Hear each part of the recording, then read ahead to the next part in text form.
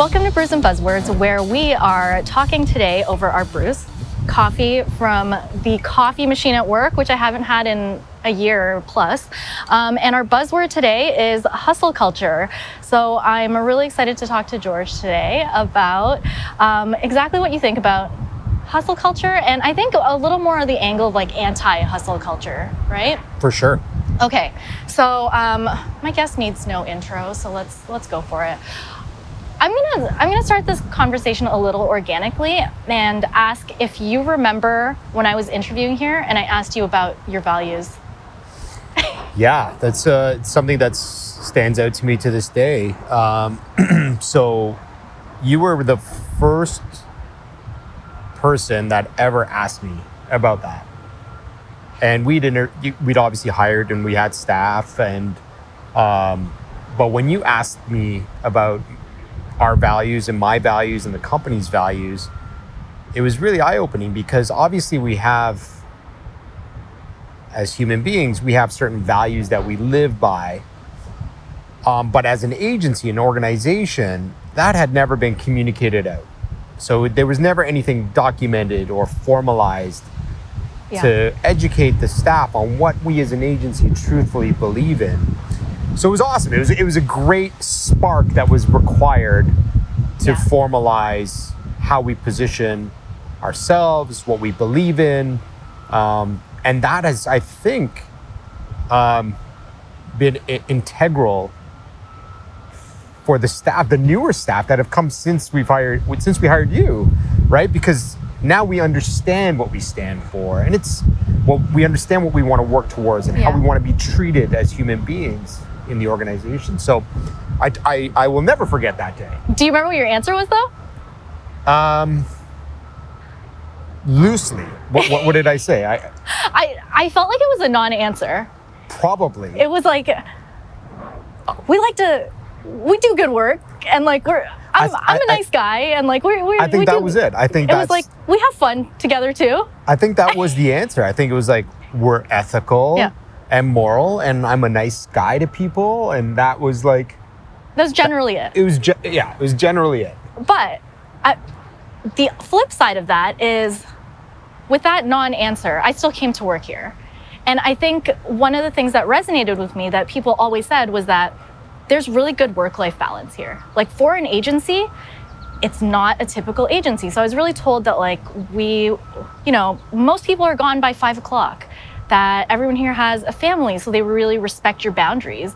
And if you have a ton of work to do, like everyone's willing to say like, I can help you, even if they're a developer, even if they're a designer, they don't know what you do, like they're willing to help. And I kind of thought, okay, sounds like a healthy balance to me. So I think that's a good lead-in for what I think is one of your values, and like we haven't really been able to reach that until the last couple of months, which is non-hustle culture. Absolutely. Go ahead. And as a father of 4 kids, and part of my inability to define when you ask me my values, because there was no sense of like the need for it, because you just live it. You tend to think that you're living a certain set of values to respect others and all those sorts of things. But absolutely, one of my core beliefs has always been, again, as a father of 4, I want to see my kids grow up, and I don't want to be burning the midnight oil and not missing out on my kids' upbringing. Yeah. So it's super important to have that balance. So maybe we've gone too far already. How would you define hustle culture?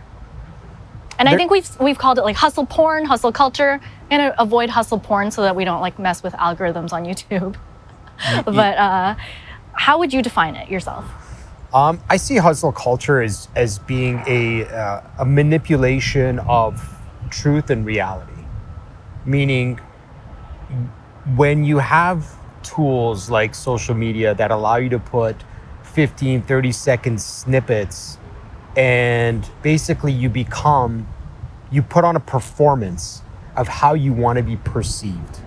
Yeah. And that perception can be very toxic to those who are watching that particular moment in time that could be staged and faked But to the person witnessing it, it sets a tone that in order to be successful, you need to grind 24/7.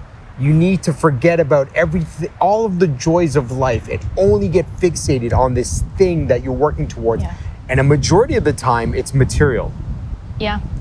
And that, to me, is detrimental. And also, another layer on top of that is the fixation on numbers. So we do these conversations, and we're not going to get millions of people to watch this. If they do, great. I hope they get something valuable out of it. But when you get fixated on the numbers of likes, and The vanity metrics, the right? vanity metrics, that to me is so toxic, because if you can impact one person and give them one nugget of advice that they can now carry forward and implement, that in and of itself is gratifying and valuable. And you may never hear about it. Right. You may never know that you impacted somebody's life. That's so to imply that in order to be successful, you need to forego all of the other joys of life and only focus on the vanity metrics and burning out and working hard, and that's the only way to be successful. I think that is very harmful. It's like this entire thing of like glorifying busy, of making it really like, I think I wanted to talk about how on your side of things, the last video you did, you said it looks like the guy that rents a jet and is like, I got this jet and like my business is doing this well and we're pulling like this many tens of thousands of dollars, like here's my luxury vehicle and everything. What I see in like my corners of the internet is really frequently this, be your own boss. Like empower yourself, have a side hustle. Like you can have it all. You can have your kids, you can earn more. And then there's this whole Sheryl Sandberg lean in of like, this is what a successful entrepreneur's morning looks like. And it's like, I get up at 4 a.m. after sleeping for 2 hours and I manage to work 150 hours a week. And, you know, because of that, I'm a millionaire.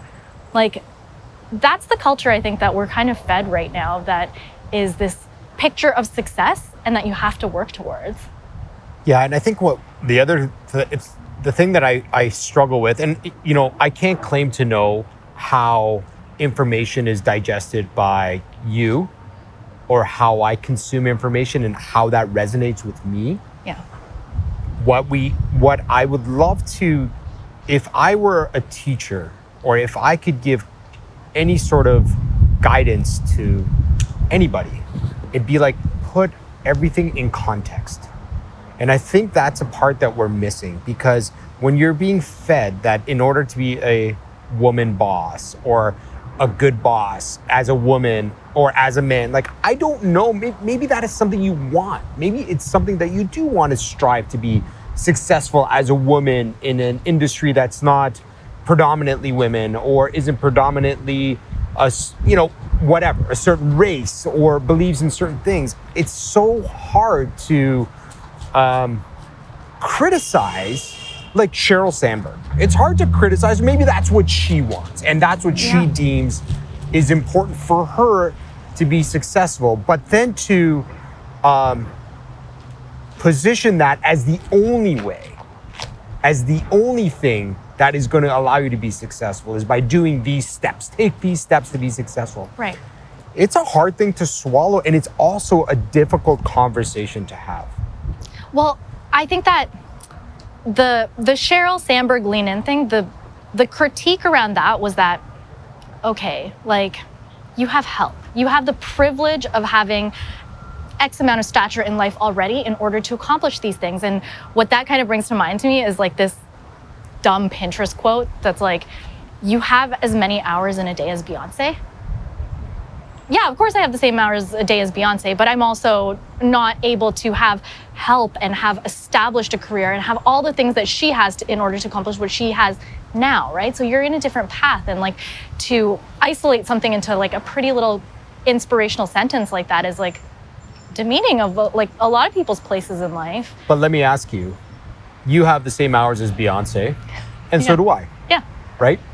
Do you want what she has? Is that what you're aspiring for in your life? And that's the question too, because the whole question of hustle culture is like, what are we all striving towards in this hustle? Like, what is that ideal of success, right? So how are you measuring it? For sure. So one of the things that I think, again, going back to context and understanding what you as an individual want. I would be a hypocrite if I said, when I see a post with a person driving a Lamborghini or a Ferrari, is something that I don't want. Because I love exotic cars. I always have as a kid. I used to work in an auto shop. I love cars. I would love to own a car. Does that mean that I would leverage that car or by having that car, that is my idea of what success is, and I have to work endless days, endless hours, miss out on, we talked about a picnic this morning. Yeah. I couldn't go to that picnic because I had to grind and hustle, and I missed out on that micro moment that I could have enjoyed, but I've put that aside because in order for me to have that exotic car, I need to miss out on other things in my life, and I only can work to be successful. I'm me contextually, if I'm able to one day get an exotic car, I don't want to sacrifice things in my life to get there. So if I get there and I'll be very happy with it because it's something that I've always wanted. You, on the other hand, you may want something else. I don't want to be Beyonce. I don't. Yes, we have the same amount of hours, and I don't have the support that she does. Great, but that's okay. That's cool. But for somebody outside of Beyonce, somebody aside from Beyonce to say you're not Beyonce is wrong, in my opinion. Only Beyonce can say that if you're having a conversation with her and asking her, how do I become Beyonce? Yes. And was that long-winded? It's just so much of Beyonce. It's just Beyonce. And she's great. Yeah. But it reminds me of the Office quote where Michael says, I am Beyonce, always. But like, I was prepping for this. I was reading this one article. It was a New York Times one. And I think it was titled, Why are millennials pretending like they love work? Like, I think that was the title. Google something along those lines. And I think that opens this massive conversation around the fact that we are basing this a lot around social media and what we're pushing as an idea of like what our life looks like, right? So why are we always like, I love Monday, hustle hard, rise and grind? Like, why is there that principle throughout this whole generation? And I think the article kind of concluded that, you know, myself being a millennial, like we graduated into this massive recession. It was hard to find work. There's questions about like gig economies and like, do millennials love having gigs? And I would say, no, we don't fucking like having gigs. We like to be in a salary where we have benefits, where we have that security. The gig part of it is that we are desperate to make money because of how unaffordable real estate is and how much student debt we're in. But I think what the article kind of encompassed was like, we also understand how to brand ourselves.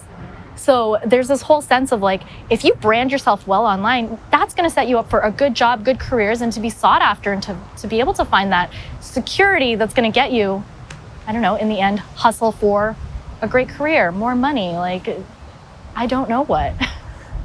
And this goes back to like, it is a complicated thing to unravel. Yeah. Because you in your statement there, you even said, like, real estate is so expensive. Mm-hmm. So to you, real estate is important. Having ownership of property perhaps is important. So perhaps that's something that you want to strive for.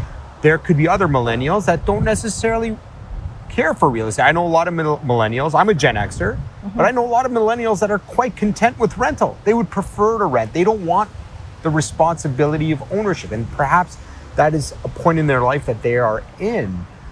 But going back to hustle culture to imply that the only way you can feel gratification and satisfaction is by living in an 18,000 square foot mansion with a helipad. Yeah. And that's what is going to get you happy in life is wrong. But then the conflicting part is I read an article the other day as well about I think the title was, and I'm paraphrasing here because I forgot exactly, but it was like, I would rather be rich and unhappy than poor and unhappy. And it's like, okay, so the article goes into like why wealth is important and yada, yada, yada. But it's like, would you rather be poor and happy? If you were not wealthy, but happy, would you rather have that than being really, really wealthy and unhappy? Like, what is the essence of life? What is it all about? So, and as you get older, are we getting towards the fact that this really unhealthy part of hustle culture is really that a lot of what is cookie cutter out there is telling you that this is what success looks like? Like, success is the mansion and the private jet and all of that. And like, do you think it's being fed enough to people that they're like, yes, this is what success looks like, and they're not measuring it on any other metric of their own? I think that's the dilemma. But it's also like generalizing it too much, because truthfully, I love coming to work. Honest answer. If somebody were to say, do you love what you do? I'd say, yep, I do. I love what I do right now. 6 months from now, I might be like going through something and you could ask me that question and it may be a different answer. Maybe I'm stressed out. Maybe there's too much going on. But overall, from the day the agency started to this moment right now, I've loved the industry we're in and what I do. And yeah, I work hard. I do put a lot of hours in here and there. I try to have my boundaries, which I think are important. But I don't get fixated, and maybe this is just a getting older thing. Maybe I value life a little differently now because of circumstances that surround my life. And as my parents get older, and as I have friends who have fallen ill, you start to get better perspective on what's important in life. If you were to ask me at 18 what was important to me, and you ask me now in my 40s what's important, it's two different things. But the foundation of what's important to me has always stayed the same. Going back to what's your values, being a good person, having good morals, having good ethics, treating people like you would want to be treated. Those are like foundational to me in my whole life. So if I can do that and I could give myself a sense of comfort and be happy, me happy, not you happy, not the camera guy happy, me happy. That's important to me. And if I can share that with others, if I can make others around me happy through things I can do and I have the means to do, there's nothing better in life. I don't need, if I get a mansion one day, great, but I don't need it. Like, it's, right. You know? I think one of the things about like hustle and how deeply it's ingrained in culture is it creates like workaholism, right? Yes. And that workaholism is this dynamic that says that, okay, your worth as an employee, of course, as an employee, like you are going to be measured by your productivity, but it seeps into your everyday life, right? So like then your productivity feels like, okay, what's the ROI on me watching something on Netflix or like listening to a podcast? So then you start to, I think, trickle into things where it's like, if I'm going to listen to a podcast or read a book, it better be about my career, or it better be something that's going to advance my productivity.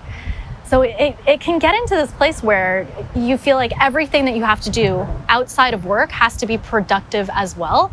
And I think I've been in that like a few years ago even, where everything kind of had to have an output. And that is so draining, and it leads to just burnout because you never feel like you're off the clock. I think we have a serious problem where we don't appreciate getting bored. Yeah. Boredom is no longer allowed. You have to do something every single minute of your day. Even in your sleep, you're being trained on how you should condition yourself to sleep, to have certain types of sleep in order to be successful. Yep. And it's like, pump the brakes here for a second. We're human beings. We have emotions. We have things that, yes, sleep is important. Yes, productivity is important for gratification if you enjoy what you do. Yeah. But we have a hard time with being bored. It is frowned upon when you are not producing. What the fuck is wrong with being bored and doing nothing? Being mindless is not acceptable anymore. Right. And that is crazy to me because you are in overdrive from the moment you wake up, actually 24/7. You're in overdrive now. You're not allowed to not be in overdrive. And that is a fucking crazy way to live your life. Because if you can't take a moment to be bored and to just daydream. Daydreaming, nobody even uses the term anymore. It's gone. I grew up with daydream. Yeah. The greatest moments, man, is like you could just sit back and not have to think and worry and daydream and imagine. But to get to the point where you can daydream or turn it off or do anything, that's like your luxury vacation, right? It's like you have to earn that for some reason now. Yeah. I think the hustle is dehumanizing. I think we're fortunate in a way in our industry, and I'll explain. We have a lot of creative people in every discipline, from marketers to designers and UX and developers and copywriters. And there is no fucking way that every morning a designer, a developer, a marketer, a writer, whatever discipline you're in, wakes up and says, today I'm going to be uber creative because my job insists that I am. You are going to have some rough patches through your day, and you should not be judged on a few of those days. You should, if you're having a rough patch, there's probably something external impacting your ability to produce, because we brought you on because you have disciplinary and you have skills and a craft and you enjoy the industry that you've embraced and you're part of. So as an employer, your expectation is that these individuals come to work and yes, they produce, but they get gratification of what they're producing. We're not robots. We cannot wake up every morning and be like, today I'm going to do the best design. Today I'm going to do the best digital marketing strategy I've ever done. And tomorrow I'm going to come back to work and do an even better digital marketing strategy. It's fucking impossible. And that's like this productivity trap. The expectation that you, as a human that's being paid for your labor, your services, are functioning at 100% for exactly 40 hours every week. Right. Or 60, or however many in order to produce, right? And that part of it is just like, I think it brings us all the way back to that whole factor of, this is a good place to work because there is balance. Like there is this sense of like, when you're gonna stop things. I think I want to talk about like our team norms, because like that, your value of having, not wanting to be too into hustle culture, I think a value leads into a norm, which is how a team behaves together. When we used to be in the office, really, like people would be leaving at 3 o'clock, 4 o'clock, 5 o'clock, like trickling out of the office, but it's because we did start early and everything. There's a sense of we don't stay on the clock after hours as well.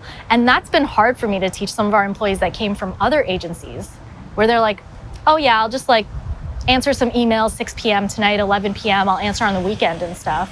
Like setting that boundary is a really important part of like stopping that hustle and like creating that culture, right? How would you say you influence creating that culture in this workplace? It's interesting because you learn a lot from your colleagues. You truthfully do. Like, I enjoy what I do. So if there's an opportunity where my kids may be in bed or I want to check in on something, I still have a curious mind. So I don't want to beat myself down when I reply to an email at 8 o'clock at night, because I feel like, that's going to get me some satisfaction because I'm answering a question or I feel like I'm getting ahead for my next day. But I really try to maintain boundaries because my joys in life go beyond perhaps the dollar. I mean, listen, money's important. There's no question. We live in North America and it's expensive, especially in Toronto. It's an expensive place to live and raise kids. So we need finances to be able to supplement that. But, going back to learning from my colleagues, I mean, you were really, instrumental in setting boundaries and talking about conversation. Why do you set boundaries? Well, because of X, Y, and Z. Okay, it's interesting. I've never really heard anybody put that perspective on things. Let me try it, right? The practice that I've gotten into recently because of boundaries, and I think it was either you or somebody in the agency, was like, hey, you can schedule and send emails. I think it was you. I think I was at your desk. I do it all the time. Yeah. Sorry, clients. Like, you can do that. I didn't even know that there was a drop down to schedule an email. Yeah. So now I'm super respectful of like when I send an email after hours, because I do check my emails, I'll schedule to send it the next morning at 8 o'clock. Yeah. Because I don't want to bother somebody's personal time. Yeah. You're not robots. You have families. You have kids. You have things you want to do. Right. And you shouldn't be distracted by, oh shit, my boss just sent me an email and now I have to stop everything I'm doing to get back to them. Yeah. And I do the same thing with clients, truthfully. Like I will schedule responses back to clients. So it's the next morning. So if they're busy doing whatever they're doing after hours in life, let them deal with it the next morning. Yeah. That's what I say like to staff too. I'm like, you don't have to check your emails on weekends. Yeah. But I know like phones are set up for alerts. Like you'll get notifications. I don't know if people have their Slack notifications on. So like doing it from like the sender side is like, it's nice, right? It's super I did nice. just Sunday. I was sending you an email on like Sunday afternoon. I was like, no, I scheduled it for like Monday 5 a.m. or something. Yeah, I got it. And I was like, yeah. And I was like, afterwards I saw you were like in the pool and everything. I was like, I'm glad I did that. Well, it's cool. Again, for me, I think going back to the person. Yeah. Like I'm okay with it, but I set my boundaries. So I have certain boundaries. I don't declare to have them written down anywhere so that there's this grand declaration of George's hours are X and here are his rules. Yeah. And only conduct yourself this way when you're working with George. And here are Sylvia's declarations and only conduct. Like everybody has their boundaries and they're different than one another's. So I appreciate, we have staff that, sometimes it's like 9:30, 10 o'clock and you're like, where are they? But you'll get an email from them at 7 o'clock at night. Yeah. Or 8 o'clock. And that's cool if that's kind of like how they want to conduct themselves. Yeah. The expectation from the other end shouldn't be that I'm going to now respond to you immediately. If somebody sets certain boundaries, but you start picking up on people's individual boundaries, right? And understanding how people operate. I know that you're very keen on like, I have my boundaries and I put in my hours and I work hard during the day and I produce. Yep. But when it's my time, it's my time. And I love that. And I know that because I've worked with you as long as we have now. Yeah. And you start to learn people's habits, and some of our other staff, like I know that I can get a hold of them later on in the day or wherever. Yep. I try not to because I want to respect their boundaries too, but I know that if there was push come to shove and I needed help, they'll be there to help. Yeah. But it's only in emergency, certain situations. Exactly. And that was like a big part of trying to even like write out team norms to push out this idea of, hey, we're not about this like hustle, work all the time, and you'll be rewarded for working yourself to death, right? Right. Because I think the thing that it leads to is without boundaries, resentment. And like that resentment really becomes like, just feeling like work isn't worth it anymore. Like it just creates burnout and everything. And I found that like that's happened to me in the past. And I am hard on boundaries, even with staff. So like I had somebody that said like, I'm taking this day off, but I'm gonna come to these meetings. And I was like, I'm drawing a hard line. And like, if it's your day off, like I don't even want you at those meetings because I just don't want this like slippery slope to happen where everyone else feels like that's the expectation at all, or that I want that from everyone. So let me spin it on you. Yeah. Because this happened recently with you. Yeah. Right? I Remember? did it too. It was a couple weeks ago. I did it too. We had a Friday, you had it off. Yep. And it was an 11 o'clock meeting. Yeah. And I was like, I'll handle it. You're like, no, I'll pop in. Yep. And I was like, okay. That was a decision you made, right? Exactly. Like, it wasn't like I was insisting that you had to be there. Yeah. And this is where I get to like, I don't want to tell you how to do it. I understand that there are boundaries. I'm like you. If somebody's got a day off, take it the fuck off. I know. And go enjoy. Oh, I did that. And then like, I was like, shit, I'm setting an example here. And that's why I was like, I'm drawing a hard line. And I'm like, once I draw that line though, like, I'm like, I can't do that anymore. I'd be a hypocrite. But like, I was really like, that's your day off. And like, I'm not gonna I appreciated that because you know how important that meeting was for us. Yeah. That was the big presentation and solidifying the new opportunity with that client. So I valued that a lot. And what that leads to, in my opinion, if you are somebody with ethics and morals, when your staff approach you the next time when they need that extra time off, you got to remember those moments. Yeah. And you got to reward them and accept that they want that extra couple hours off without penalizing them and saying, go book it on a vacation time or whatever. Like give back what they're giving you. And I think, going back to like hustle and grind, and it's always just about work. It has to be about humanity and understanding the individual. Yeah. So, our culture here, we're very we're flexible and, you need an extra couple hours or day. Yeah. Cool, man. Like, whatever. I know you've earned it. Yeah. But that's the other thing is like, earn it. Like, don't expect it, earn it, and then take it. Nobody's going to criticize you.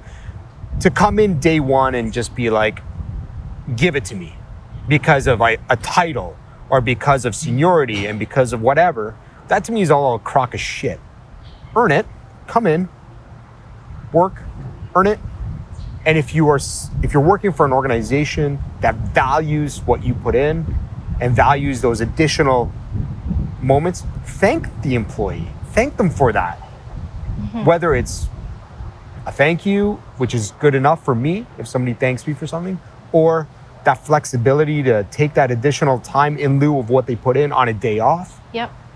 Be mindful of all those moments that they've put in that they didn't have to, right?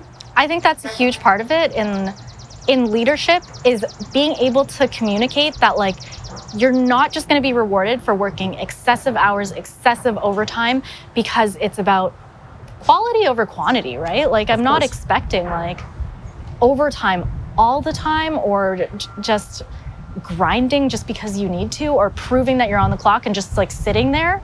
Like we're not looking for people to like seat warm during a time. It's actual output. Yeah, I think if you're going into an organization and it's full of staff that are resentful, I can't imagine what that does for those individuals' physical and mental health, because all you're treating them like cogs. They're just there to output, and you're not appreciating that they have families and life issues and they have their own desires. And if you're not helping them achieve that, man, I would hate to come in every day and be surrounded by toxicity and a bunch of staff that hate their jobs and are resentful and are treated like a number. Yeah. They're not even being called out by their name. Yeah. That would be such a depressing place to come and work. And so this goes back to if you're talking about values,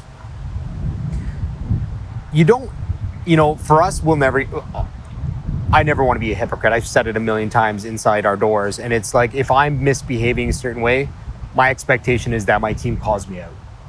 I want to be called out. Mm-hmm. If I'm saying something that is acceptable for me, but nobody else, I want to be called out because that's not right. Mm-hmm. We're here, we spend a lot of time together. I mean, you're spending 8 to 10 hours a day with the same faces. Yeah.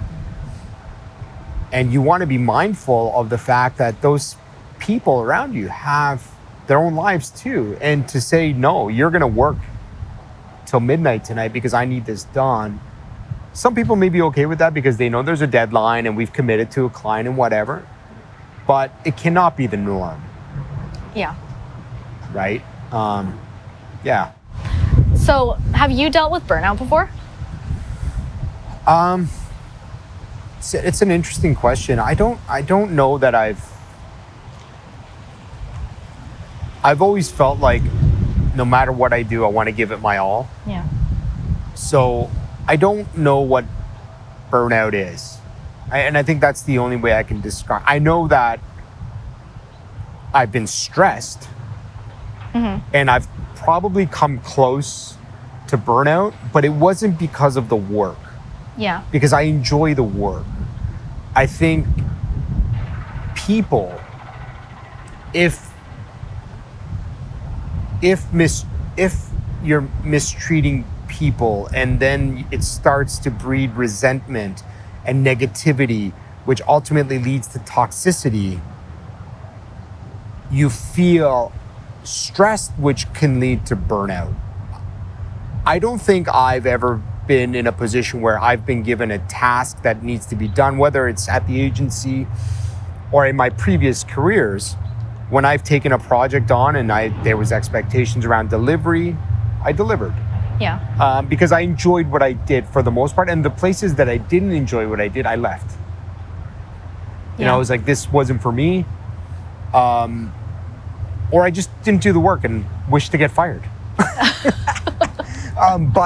I don't think I've ever been burned out because of work. I think I've been close to burning out because of toxicity. Yeah. If that makes sense. Yeah. I was like, in relation to what you're saying before about like being treated like a number, being treated like, you know, for your productivity and seen as someone that's just an output, right? Like, I know you've worked a lot of service jobs when you were younger, like I have too. And there's this whole sense of like, exactly when you clock in, that's like the minute that you start getting paid, especially like in hourly wages. But then from the employer, they're like, make sure that you come in 10 or 15 minutes earlier, and they ask you not to clock in before you're in, right? So there's this like whole like time theft factor where it's from whatever head office that's hiring, you know. They don't care about the part-time employer. And I think that's kind of where there's high turnover often because you aren't treated like a person at all. It's interesting. I've been in those roles where I had to come in early, not clock in because payroll starts rolling the moment you do clock in. I think, you know, again, using experiences as a means of understanding how you apply what you've learned in life is really important. So I've been in those rules. Don't clock in. You're on the clock at 9. Don't be a minute late. You have a lunch for 30 minutes. Don't be a minute over 30. Yeah. You have 2 15-minute breaks. That shit was so messed up to me. It's like, I get 2 15s. What if I need like a third just to like stretch my legs? Yeah. No, you know, it was like, you're at your desk. And it was like kind of a really messed up way to treat a human being. Like, you're on a leash at a desk and we'll release the leash when you have your 15 and you got to plug back in. And it's like, and that's like the seat warmer concept. It's like you have to be there in case, right? Yeah. Yeah. And I think, you know, for us, obviously as a business, you want production and productivity, but I go back to like, you can't possibly be as a human being, especially with all that going on in the world, like 24/7 grind. You will ultimately, you'll probably kill yourself. Like you will get to a point where you're unhealthy and you don't even realize it, like either mentally or physically unhealthy. Like you got to get up and stretch your legs. That's the burnout thing. It's like it creeps in on you sort of thing, really right? does. So like you don't realize it, but you're just like, I got a sink full of dishes, and it's like little things that fall through the cracks that's burnout. We started having like more conversations around mental health and like awareness of that. And I think like it's been really top of mind for us recently, more because of COVID and this like mandate to completely work from home, right? Like that connection, trying to make sure that we're staying on top of things. Tell me more about Like your thoughts on everything around mental health and like keeping that in mind for staff. Yeah, so like one of the first things we implemented was our huddles, right? Yeah. I mean, one of the fundamental human factors to have enjoyment in life is connection. Human connection is like foundational, right, for your health. And with that being kind of taken away from us, it was tough, man. It was like, shit, what do we do? And the huddles were conceived so that we can have the opportunity to just shoot the shit, get stuff off our chests, talk about what we were doing that night, the day before, the weekend, kids, whatever, we talk about everything, right?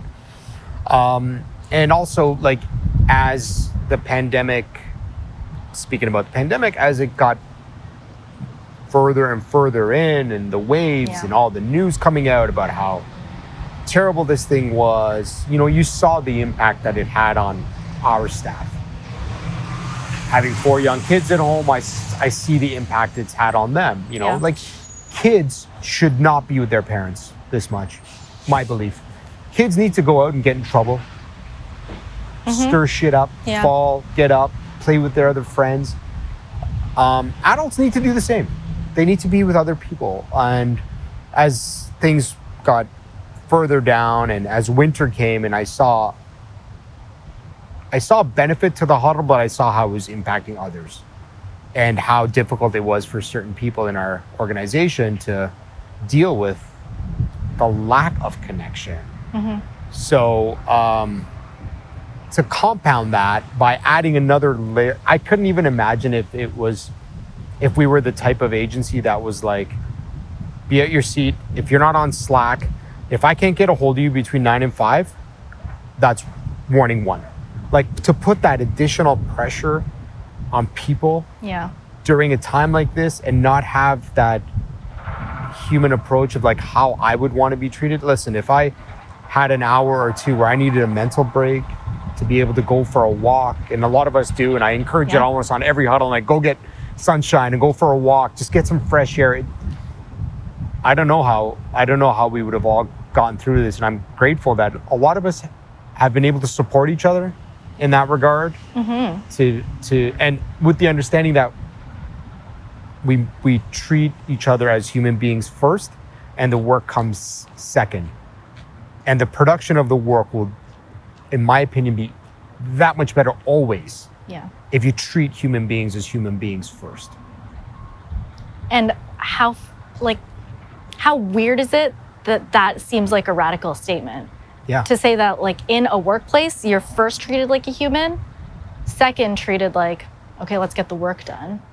Because I think the stories from little companies like ours don't get out.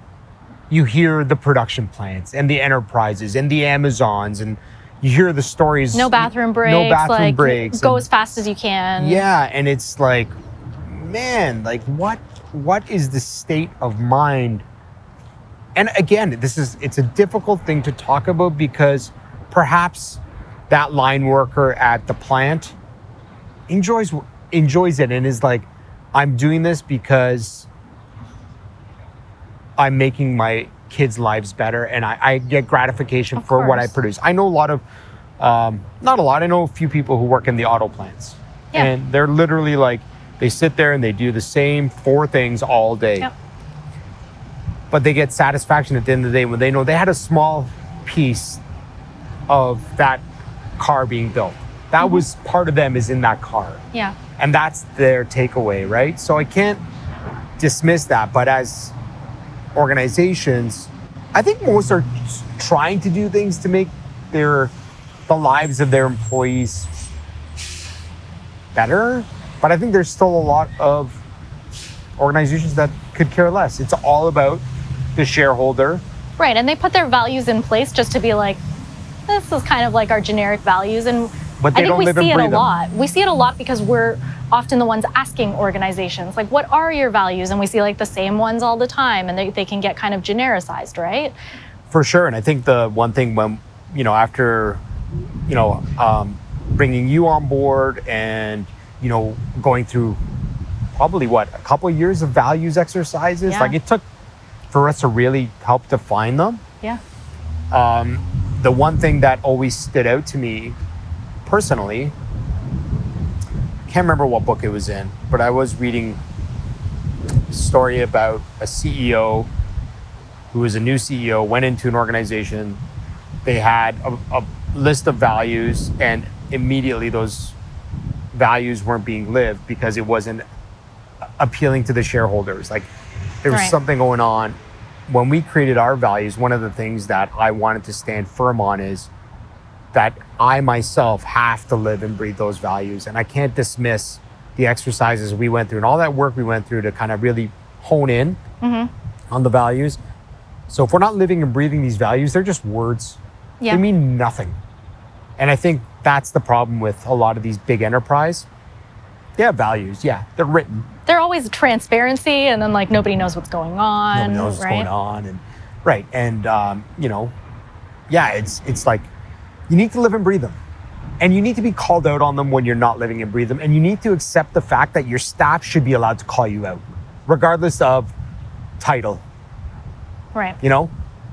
And if one of our value, if we want to be treated like humans, and we're treating people like robots, somebody needs to be called the fuck out. And it has to be management or leadership or whatever, the top. You got to call that person out, and you can't be fearful of calling them out. The problem is in these big enterprises, they're fearful because they're going to lose their job, which is, of course, most of the time. It's like a power dynamic thing. Like you just huge can't. Power dynamic. Yeah, absolutely. I think like a value like being against hustle culture is really it's anti-entrepreneur, right? Like it's like a little bit, it's against the grain. You know what I mean? And I think with something like this value in particular, you have to lead by example so frequently. Otherwise people don't believe you. For sure. Like, you might be putting it out there like one of those empty values, and everyone in terms of staff needs to see like, is George doing this? Is leadership actually doing this? Or are they like joking around? Yeah, because as soon as like you're like, okay, like let's take this flexibility seriously, and like they get in trouble for it, like it does have to come from the top, right? I think so. I think it has to come from, it can't just be words on a screen. It cannot be. It has to be lived, and it has to be respected across the board. And again, there are moments, there's no doubt that there are times where I will work on a weekend because I've got deliverables that I committed to. So I put that pressure on myself. And that's okay if I did that. I didn't, but I will not insist that somebody else needs to do that same thing. Now you may say, you know what, I'm gonna put in some time on the weekend. I don't need to tell the whole world, but I just want to feel like I get this done. Yeah. That's your decision. Yeah, I do it very secretly. Well, it shouldn't be forced upon you. Because that would go against the values that you've defined, right? So it's complicated, but I think the non-complicated part is just being truthful to the values. Like you wrote them down, live and breathe them, respect them, and respect that other people have come to the organization because we have made that declaration. It's on our website. It is public. So when we're attracting new potential colleagues of ours, much like you, who didn't know what our values were and asked, now they know. So if they come in and they trust you, they are taking that leap of faith to come to your organization because you've declared these values, and then you are a hypocrite and you go against everything you've positioned yourself as. That's fucking terrible. That's all there is to it. It's just terrible. It's fucking terrible. I think like to further complicate and bring in a whole new factor here, is there ever a risk of like being anti-hustle culture and saying like, we don't want to like work ourselves to the bone, that being a bad position for clients, like for clients to see that? If so, then they're not the right clients for you. That's what I believe in. Like, if people don't value that you have boundaries, if people don't value that, clients aren't buying you 24/7. And clients aren't even buying you. Yeah. They're not. No client of ours owns us. They work with us. They partner with us. They trust us because of our intellectual property, because of the fact that we do work hard and we can accommodate and get what they're looking for done in the hours that we operate. Yeah. Right? That's it. And if they cannot respect that, and I say it all the time, there's the door. There's no shortage of agencies in the world, no shortage of design and marketing firms. Yeah. Find somebody else. This is us. Yeah. And I think that's like something that we've learned to do early on in client relationships to set the right tone. Right. Is to just say, account management wise, like these are our office hours, only because we work in a few different time zones now. And telling, 9 to 5 Eastern being our time zone is just like, that's when you can definitely reach us. You'll definitely get an email in 24, 48 hours, whatever our standard is. That setting the tone at the start can be an uncomfortable, or like maybe like to some people it feels like an obvious answer. Like to say like, reach us 9 to 5, here's my email and here's my phone number. It's obvious, but it sets the boundary right from the start to say like, this is how we're gonna have a healthy communication relationship at the start of it, right? Yeah, and I think people respect you for that.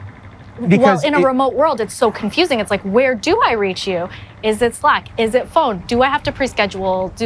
How often are you gonna hate me if I email you all the time? Like, what are your boundaries for communication?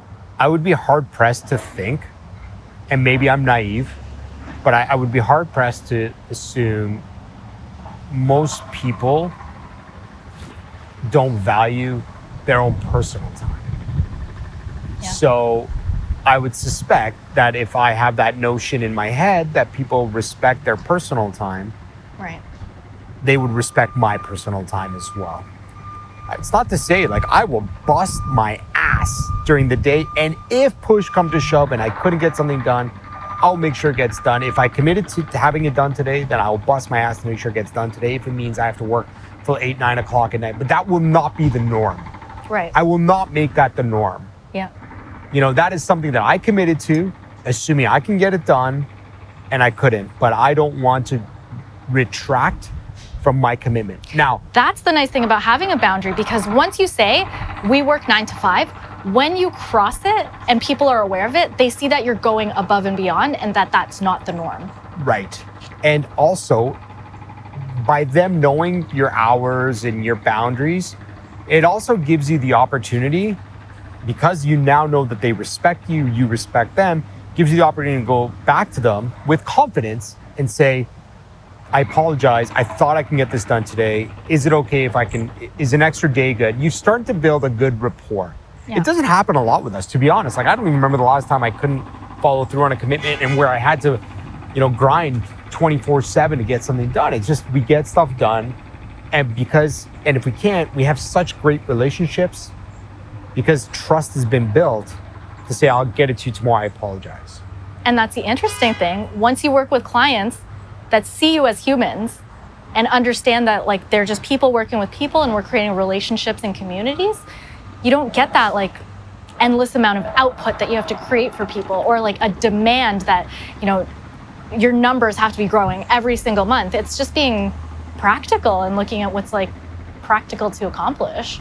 Yeah, and I think we do a really good job at positioning a lot of that early on. We're good educators too, right? Like, here's our boundaries, here's our hours, here's what you can expect, here's the output we're anticipating. We've done our due diligence, we've looked at metrics, like all that stuff, and we can deliver in the hours that we've got. We don't need any more. We know that we can do what we want to output for you in the hours that we operate. So it doesn't, and maybe every industry is different, and it's unfortunate, but the critical part of it is, going full circle back to, hustle culture. If you've positioned your organization as an organization that just hustles and grinds 24/7, I suspect you're going to have a lot of burnout. I suspect it's good. But you may not also. Like, it's, again, difficult to appreciate. Maybe those are called go-getters. I don't know. Maybe you want to hire a group of go-getters. I think we have a group of A players here that understand boundaries, but also understand how to deliver. Yeah. You know, and that's a beautiful balance to have. It's a hard balance to find. And like, I think our first take at doing values, we named this value that we are sharing right now, work hard, play hard. Right. And you were just like, I fucking hate that. You're like, no, thank you. Please don't name it that. So cliche. I used to hear that all the time. And I think why I hated it was because I heard it so much, but it was like, there was no play. It was work hard, ... Well, where's the play hard part come in? Yeah. And then that made that term really yucky to me. I was like, right. Yeah. Well, because then you're working hard and you're like, do I even want to play with these people? Or right. Right. So I would say the one big takeaway from my experiences, and if I can share my knowledge, is if you treat people like people and humans and not tools or robots, not only will the satisfaction of your life become much more gratifying and better, the people you're working with on a daily basis, their lives are going to improve too. I fundamentally do believe that. You know, people don't want to be treated like disposable. You know, they have emotions and they have needs and desires and aspirations. And if you give them that opportunity and speak to them and nurture those opportunities, the output you're going to get is going to be that much better. That would be my biggest takeaway, is really treat people as if you would want to be treated. Well said. If you stay till the end, thank you so much for joining us for this conversation. Leave a like, comment, or subscribe, and join us for more brews and buzzwords coming soon.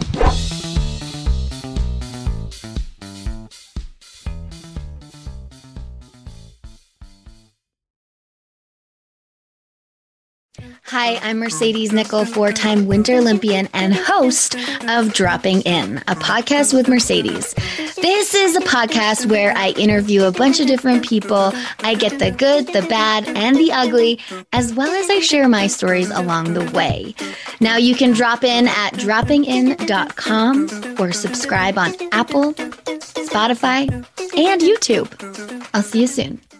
I'm Jeff Woods, and I'm shining a light on music and the rock stars who make it. He just was one of those people, he stood out. He was a magic guy. He really was a magic guy. We all have faults. He had the same amount of faults as we all have. This was before Led Zeppelin. Robert was full on. I mean, he was Led Zeppelin without the band behind him. He had the hair, the jeans, the whole thing, you know, and he was amazing. The Records and Rockstars podcast, heard around the world and yours to hear wherever you get podcasts. All the episodes from JeffWoodsRadio.com.